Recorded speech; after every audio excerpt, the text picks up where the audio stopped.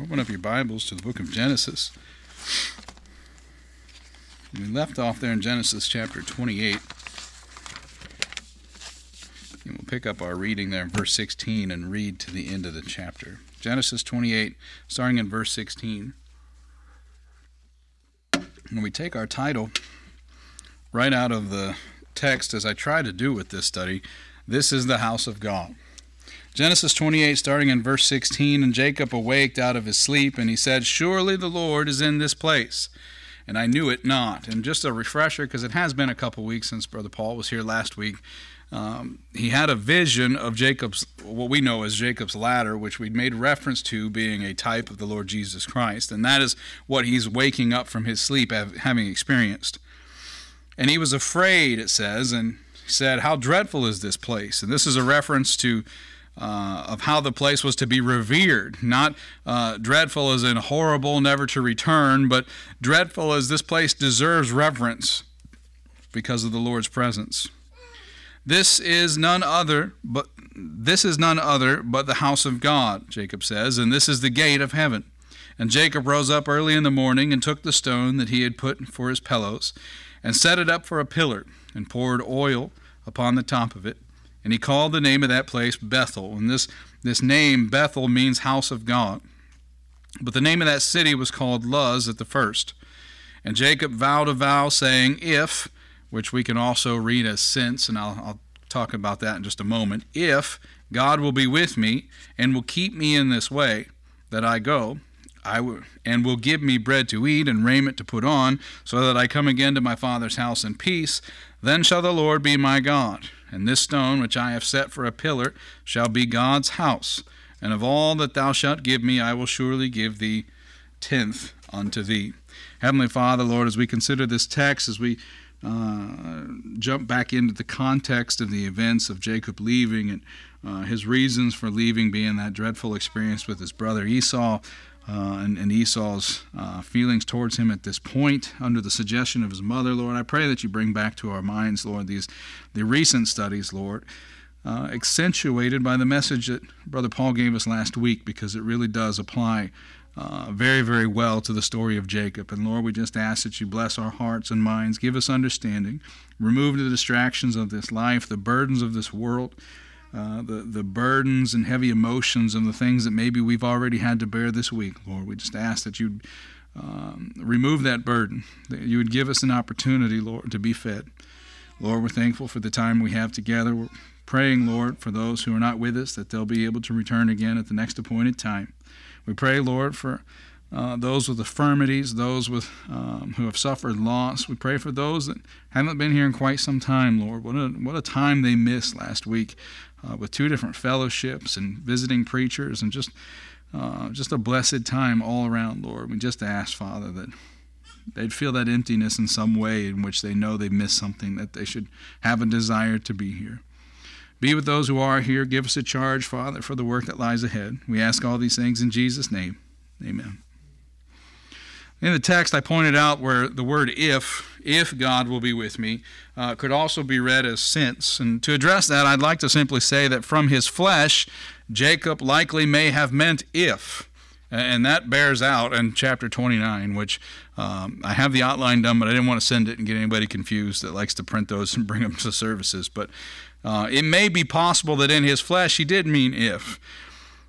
And stating that to himself would, since he was stating what he himself would do should God prove to be faithful, and we know that God is always faithful and shouldn't be a conditional thing as far as our faithful service unto him as to whether or not he is faithful to us. That's not exactly how it works. But for the intents and purposes of where we are right now with Jacob, you can read it as since or if, understanding that his flesh necessitates the if, and God's faithfulness necessitates the since. The emphasis of this passage is not questioning Jacob's faithfulness, but rather stating that as a result of God's faithfulness, there are things in which Jacob would be obliged to do. As a result of God's faithfulness, there are things we are also obliged to do. But namely here, he gives him thanks. And I'll point out, since I have the outlines done, we don't see him give the Lord thanks again for a little bit. not just a few verses, but nearly a couple of full chapters before he acknowledges God's will for him and God's forthcoming and planning for him. But as Paul would later write unto the church of Philippi, he says, "Be confident of this very thing, that he which hath begun a good work in you will perform it until the day of Christ." And that's Philippians 1:6. And we talked about this before, that we look to that as Baptists as a wonderful promise, but you ought to feel a little bit of that threat as well, that he who began this work's going to finish it. He might bring you to a point where you don't want to do away with certain things, and you don't want to repent of certain things, and you don't want to tithe faithfully, and maybe you don't want to attend faithfully. But he's going to finish this good work that he began. I pray that verse isn't a threat to you. I pray those watching and listening don't feel that verse as such a heavy weight that can't be bared.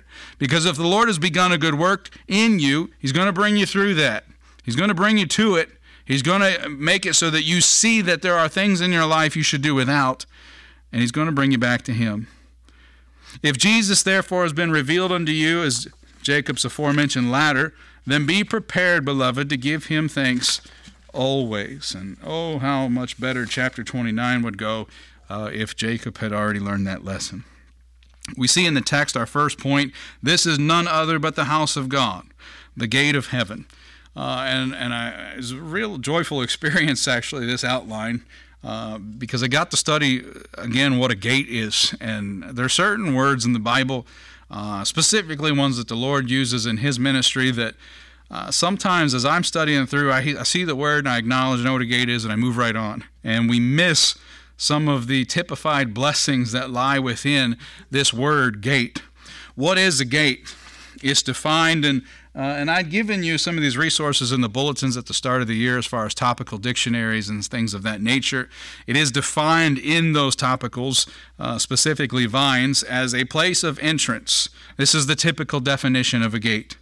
In fact, most usages of the word depict a gate enclosing something or as a place to enter into something. There are other times in which the gate was a place in which local courts convened. Sentencing was even executed in the city gates at times. This gate of heaven that's referred to here, based on our context, is making reference to the coming and going, and particularly Jacob's own entrance into God's favor. It is a wonderful, monumental thing, and his response to it is fitting. It is a dreadful thing. Think of what Jacob had seen in the previous chapters of our study. Think of what he's coming away from, what he's being sent away from, literally at this point. What a dreadful place. He experiences holiness. And beloved friends, holiness to our dreadfulness is a dreadful thing. Holiness next to our despicableness, our sinfulness, our wickedness is most dreadful, because it reveals as light turned on in the dark just how wicked we really are. And I think that's what Jacob had in mind here. There's an exclamation point here, which we don't get in the Bible too often. How dreadful is this place? He's not asking a question, how dreadful is this place? He's stating, exclaiming, this is dreadful unto me. We could turn to Isaiah 6 and see a similar response to the holiness of God next to man. Yes, he previously claimed the blessings of his father, but here Jacob stands alone. He has no possessions, just rocks as a pillow. Resting his head on this stone, with nothing to offer, he was granted entrance into the favor of our Lord by grace alone. Another picture that is not by works, it's not by offerings, it's not by sacrifices. Salvation comes by grace alone. Jacob is one who had a lot he could offer. He had a great inheritance coming from his father's side. Jacob could have offered a great many things, but Jacob did none of that. It is by grace alone that he sees the Lord Jesus Christ as a ladder, an entry point, a gate into the kingdom of heaven. Consider that word again in Matthew 7, verses 13 through 14, and we've seen this in our afternoon studies on Sundays, but consider this again. Enter ye in at the strait, which also can be translated narrow, gate. Enter ye in at the strait and or narrow gate. For wide is the gate and broad is the way that leadeth to destruction. And many there be which go in thereat. Because strait is the gate and narrow And this word narrow here, actually in its definition, has a connotation of affliction. It's narrow in a troubled way, not narrow like your pastor's too fat to go through it, but narrow like going through it is going to lead, you're going to experience affliction. You're going to be troubled going through this gate. It's going to be obvious that you're a weirdo, that you're a zealous person after the Lord Jesus Christ, a peculiar person, as Paul told Timothy we are to be. This narrow way is an afflicted way, a troubled way. But as it says here, it is the way which leadeth unto life, and few there be that find it. As I was going through this study, and I can only imagine what this terrain, what was Luz is now Bethel, what this terrain would have looked like. But as you look at the map, if we can assume there's some trees, maybe some mountains, maybe a lake or a pond here and there. As far as his footsteps go, he could have gone any which way to go where he was going, but he went right there to that point and rested on those rocks. It's a straight way, a narrow way, and it's a way that's going to lead to some affliction. And I'm not talking about the 20 years he's about to serve before he goes back home again. It's going to lead to some affliction because, as I hope we're able to see, Jacob's no longer permitted to live however he wants to live. He's going to do that. He's going to have some fun in the next 20 years, but it's not going to be as fun as sin once was. This straight and narrow way is different than the world. Peculiar compared to the world. Gates were commonly known to be the weakest point in a city's wall, and as a result, they were frequently the object of a foe's attack. To possess the gates was to possess the city, they would say. And it's fitting that since most gates to a city were named for what was given, or what was sold there, so there'd be the sheep gate where sheep were typically sold or exchanged. There'd be the fish gate where the fishermen would come to sell their fish, their take. This one is referred to as the straight gate, the narrow gate, the afflicted gate. It's named well as well. I was laying out, and I've charged the family, and I'll charge the church with it too. Something should happen to me before I finish the study through the Lord's ministry. And I've been working on this for 5-6 years now. I'll charge you all to finish it. Find somebody who's going to come behind me and finish that thing. There's 9 parts in total. And I've just finished the outlines for the 6th and 7th part. We just wrapped up the 5th part. And Lord willing, if I don't travel as much this year as last year, we're going to start what most would refer to as Passion Week before the end of the year. It's not a great study because it's a wonderful work I did. It's a great study because it really breaks your heart when you consider what the Lord went through. And my prayer all along is that when we get to that Passion Week, when we get to that literal week that the Lord went through before his crucifixion, that we're going to understand a little bit better everything that went into it, everything he experienced. Everything comes back to that point. You could pick any point so far that we've covered. Nicodemus, for example, and it all comes right back to the surface during that week. Nicodemus is involved. There's just so many things there. But as we think of this gate being called the straight gate, the narrow gate, this afflicted gate, it's named after Christ Jesus and what he went through for our sakes. Jesus saith unto him in John 14:6, I am the way, the truth, and the life. No man cometh unto the Father but by me. We might add, no man would come to the Father but by him. No man could come to the Father but by him. And no man will come to the Father but by him. Jesus being our gate to the Father is the only penetration point, but he is not weak, even in the slightest. What Jacob beheld was precious, and that it was the only way to the Father. This ladder that has possibly been misconstrued through the ages by commentators. This is a rare vision. This is a rare thing to contemplate as you bed upon rocks in the middle of the desert or the wilderness, wherever it might have been. The gate of the city was also where announcements were made and where legal business transactions were made. And again, we see fitting that the straight gate, this narrow gate, this afflicted gate, is where the business of our salvation, our atonement for our sins, our very souls were purchased at that gate. What an awesome study it would be to just understand just that component, just that role, just that attribute of the Lord Jesus Christ more fully. We see now as Jacob arises in our text that he arose early. He's showing more of an Abraham-like characteristic already. He appears ready to go, ready to put into practice this charge, this experience that he had. And as you may recall, Abraham was called to leave the land of his fathers as well. How better to find yourself fully dependent upon God the Father when you no longer have other options. You don't have daddy's favoritism. You don't have mommy's persuasiveness. You have to find a new way to walk, a new strength to draw from. And this is the same thing that we see Jacob experiencing here. Honestly, given this event, it would likely be hard, I would imagine, to return to sleep. Again, he uses the word dreadful to describe this place of this interaction and this encounter, if you will, with God. Could you imagine trying to go back to sleep after something like this? This was not a mere inability to sleep, though as we see Jacob go right to work on honoring the Lord with this memorial. And that brings us to our third point. He sets up a pillar and he pours oil on top of it. And I will tell you up front, we're going to come back to this later after Jacob goes a couple chapters and quite a few years without acknowledging God for a minute. He ends up back at this same place. But the beginning of it, the foundation of it starts here. The pillow that once served as Jacob's rest was to be anointed for a new purpose.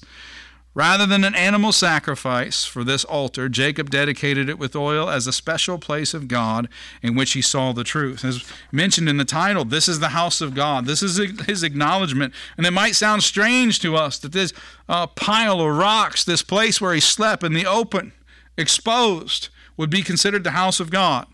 But how is it that the Lord describes the house of God and what we would refer to as the church today? A city exposed. A city set upon a hill, an easy-to-find inn. Open, vulnerable, loving, forgiving. That's a good way to get hurt, somebody might say.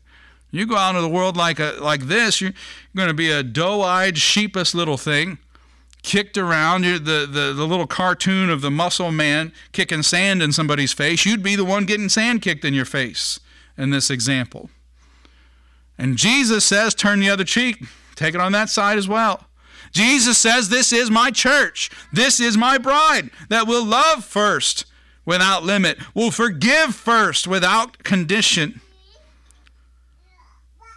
And immediately after saying that this is a dreadful place, Jacob acknowledges this to be the house of God. So let's connect the two. The house of God, this dreadful place. And again, we don't mean dreadful as in a place we mourn over. This dreadful place where we come and our wickedness is exposed. Our toes are made sore. Our egos are destroyed. Our arms are weakened. Where we walk out of here less of ourselves and more of Him if we've worshiped in spirit and in truth. That's what Jacob saw here, was the truth. That's what was dreadful unto him, was the truth. We have a rock such as this stone that has served as a firm foundation for which the church was built upon. In Matthew 16, verses 18 through 19, we read, Jesus saying, upon this rock I will build my church, and he's not talking about Peter, and the gates of hell shall not prevail against it. And I will give unto thee the keys of the kingdom of heaven. And whatsoever thou shalt bind on earth shall be bound in heaven, and whatsoever thou shalt loose on earth shall be loosed in heaven. 1 Timothy chapter 3, verse 15, Paul writes, but if I tarry long, that thou mayest know how thou oughtest to behave thyself in the house of God, which is the church of the living God.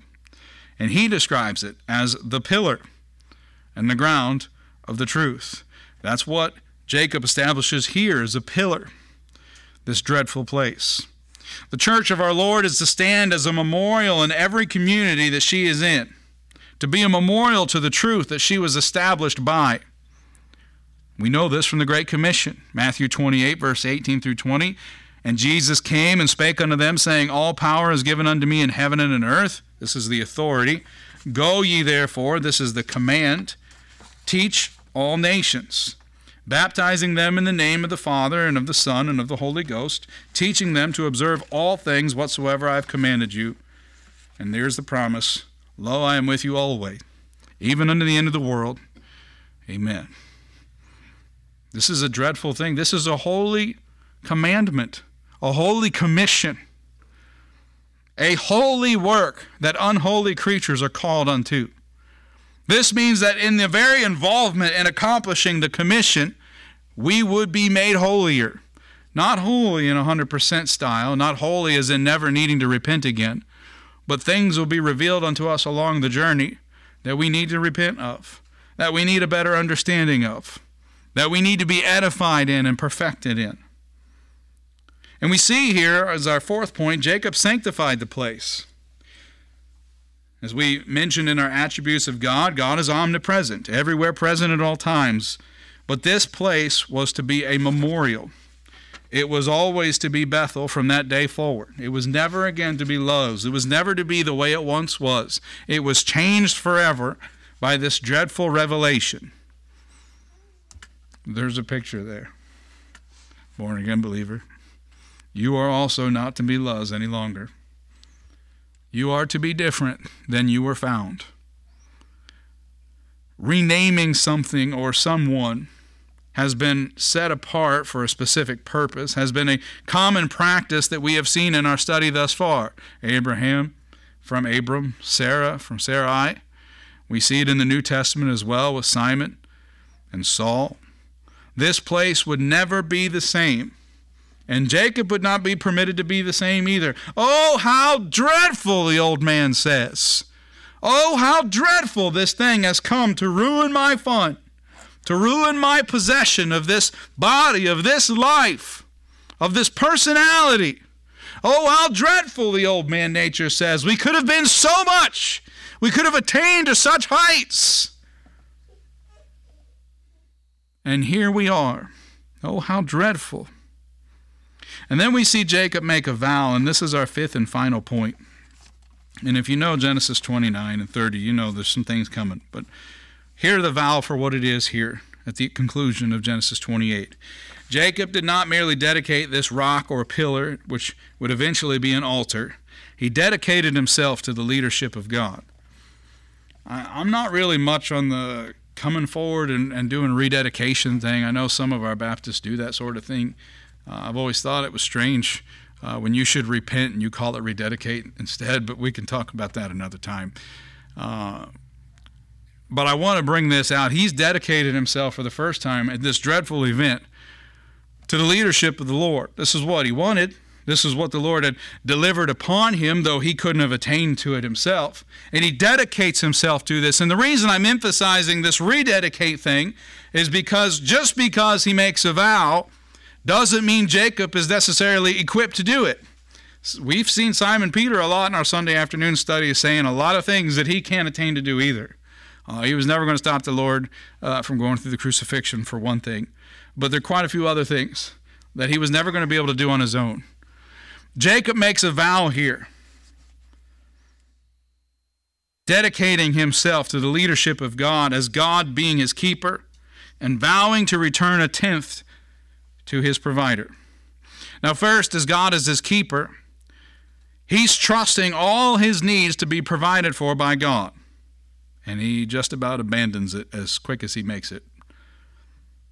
But I have to ask, have you made the same vow? Are you equipped to trust God in this way? Because this might mean tomorrow he takes everything away.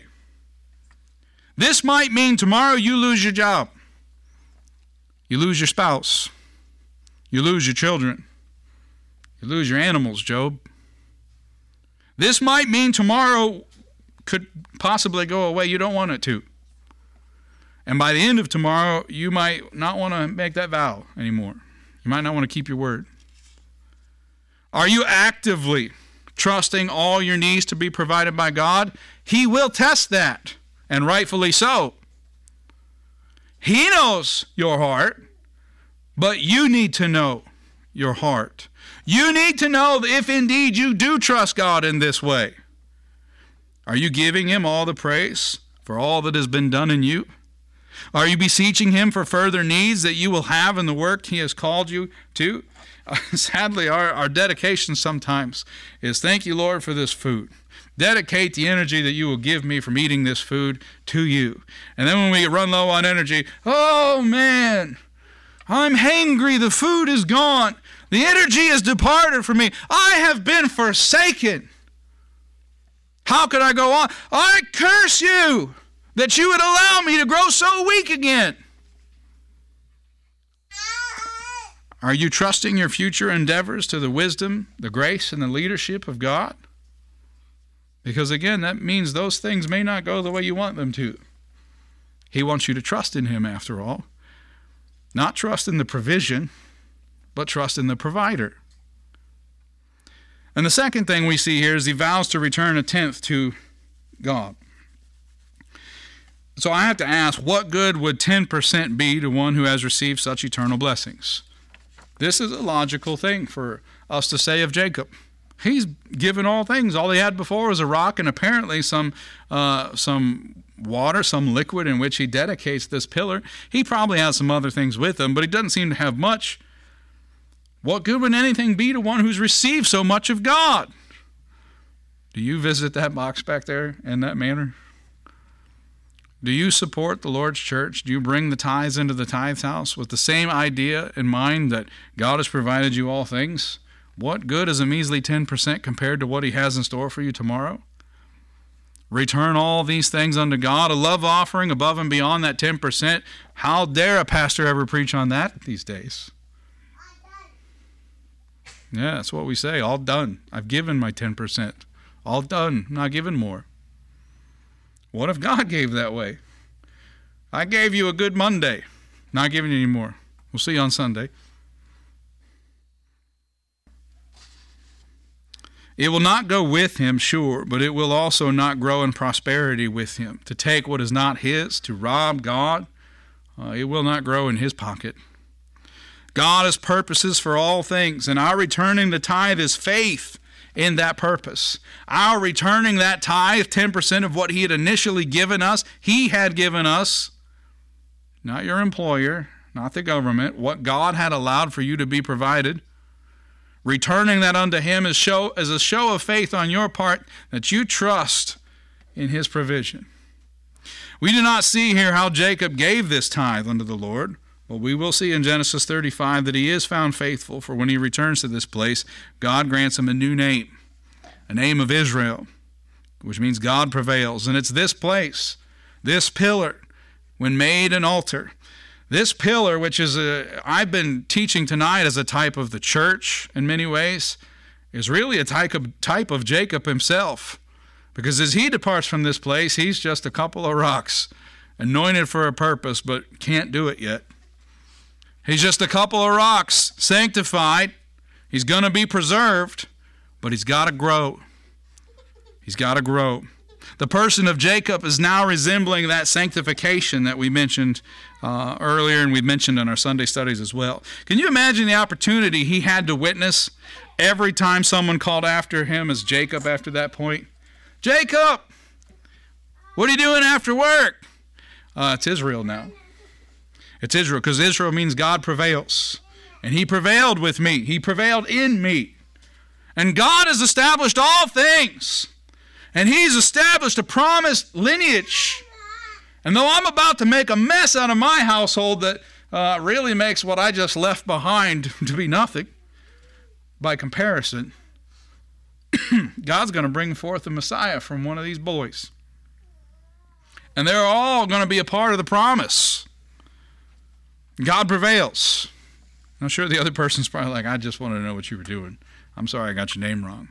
But he had an opportunity every time somebody slipped up and called him Jacob to talk about God and to talk about God prevailing. You have that same opportunity. You're a Christian, which means Christ-like. You have an opportunity to talk about how you're like Christ, which might be very little. That would be me. But you get to talk about how you like Christ, how you love Christ, how you long to see Christ, how this is not your home. because one day you'll dwell with Christ. Notice that tithing was not a condition of the promises God made here. Jacob was seeking to honor his God. God did not say, that blurry thing behind me, I will make it clear if you vow at the end of all this to give me a tithe for the rest of your life. He reveals Christ unto him. We would be crazy. We'd be called crazy at least to give the way God gives. To trust the way, seemingly, from fleshly perspective, the way he trusts Jacob here. And yet, it was unconditional. It was later instituted through the Mosaic law as an obligation according to God. It would later even be a political law among many ancient kingdoms, but during Jacob's time, neither of these laws were in existence. He tithed, or vowed to tithe rather, because he felt obliged to. Because of this dreadful experience, because of this dreadful place, because what had been revealed unto his meager existence was so significant. Maybe because of something he heard about Melchizedek and Abraham and the battle that was fought when Lot was freed, as we taught, and the tithe that Abraham gave then. Don't know. Scripture doesn't go into that. But it also doesn't go into how he was forced to, how it was conditional for his salvation. He was willing. In the day of God's power, in the day of God's revelation, we see a willingness in Jacob. We see the beginning of a pillar, the beginning of what would later be Israel, a prevailing. Tithing is not a requirement of salvation even today.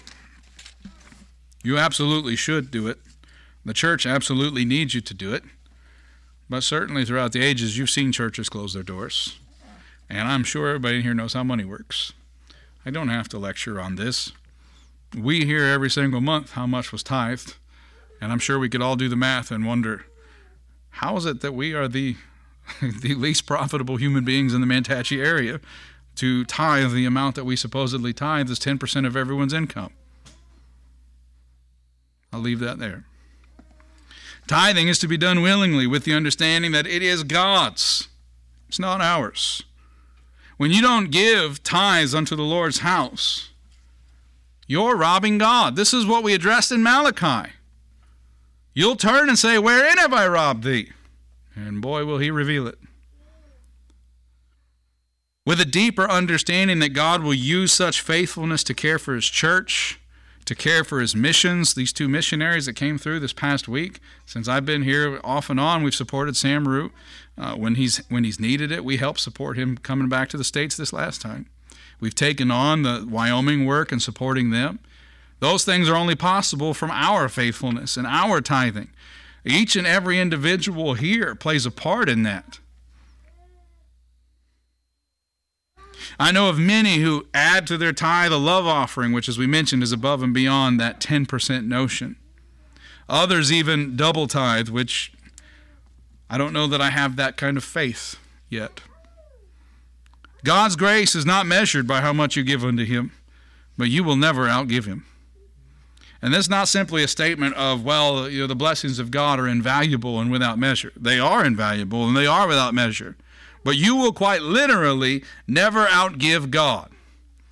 If you make $40,000 a year, which he allowed for you to make, and you tithe 10% of that, which is $4,000, I assure you he will do much better than that in 1 year.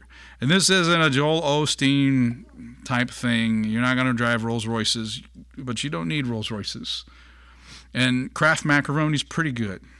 It really is. But there's a lot of works that the Lord has for his money, for his church, for his people. And it takes both money and time. This vow is represented as what we are called to faithfully do at the church, the pillar and ground of the truth in our day. Do you yet believe in Christ Jesus to be the way of the truth, this straight, this afflicted gate? And I urge you to dedicate your life to his purposes here at the pillar. Stand as a sanctified creature. Pursue after your master. I would strongly advise not making empty vows, and I'll allow you to make your own decision after you hear the next couple chapters. He's not interested in sacrifices. He's definitely not interested in empty promises. But if he's got an interest in you, he knows who you are, what you have. He will reveal unto you a great dreadful thing. Just be mindful of what he's bringing you out of. Be mindful of what the church is up against. Be mindful of the challenges of this world and this life and the responsibility we have to this community as a light and being the pillar and ground of the truth, a memorial to this community of what the Lord Jesus Christ did, taught, and died for. Just be mindful of such things. Be prayerful of such things. Pray the Lord will move our hearts, move our minds, move us to separate ourselves from time and money, because these things are not what assures us a kingdom. And they definitely don't assure us of peace. May the Lord be honored and glorified. Let's close with a word of prayer.